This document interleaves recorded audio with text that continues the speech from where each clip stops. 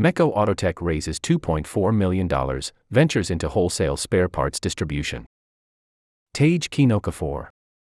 https://www.facebook.com/share.php?u/sign https://u.ch/3ln192g.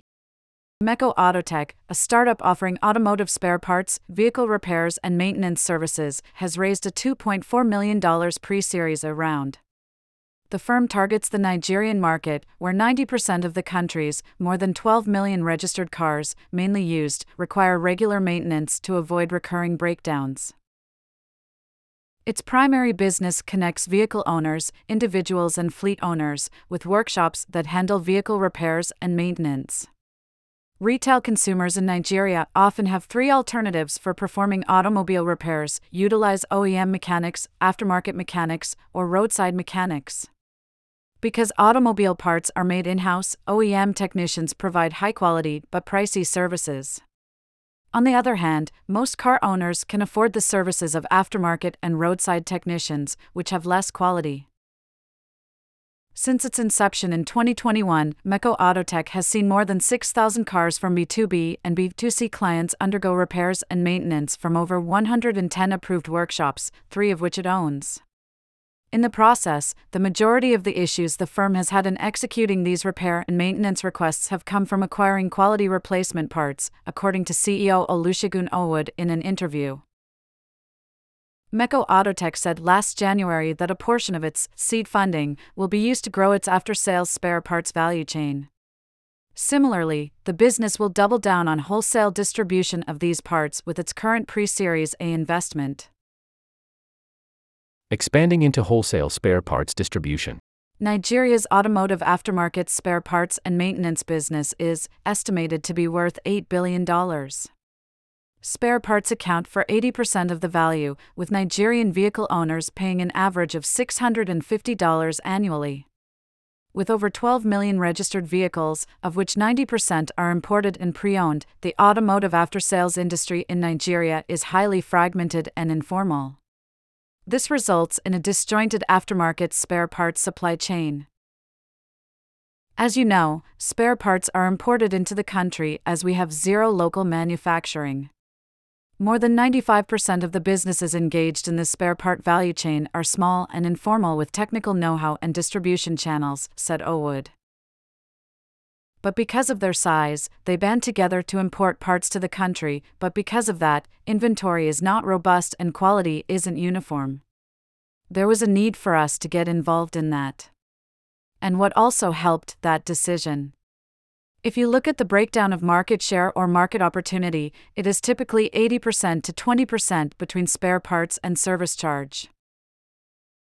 Mecho Autotech secured a partner in Tokyo-based venture capital firm Global Brain Corporation to support its new path of managing the importation and distribution of after-sales spare parts. According to Owood, Global Brain Corporation, one of the startup's investors in this round, would connect Mecho Autotech to Asian aftermarket parts makers interested in supplying the African market. We see a significant opportunity in the growth of the automotive after-sales market in Nigeria, Hiroto Sarita, the firm's corporation director, said of the investment. Global Brain will support Mecho on parts procurement from Asian suppliers and business development for the new services to penetrate this fragmented market. Ventures Platform and Uncovered Fund are the other investors involved in the round. Supply chain tailored apps for the after-sales and maintenance market. The 2-year-old firm, which operates across Nigeria, will act as an importer, supplying spare parts inventory to over 150 parts vendors, whose distribution network will meet the demands of workshop owners and end customers. This will prevent stockpiling in-demand spare parts like tires, suspension parts, brakes, and batteries. As a result, Mecho Autotech's foray into wholesale after-sales spare parts overcomes the inventory problem that parts dealers confront.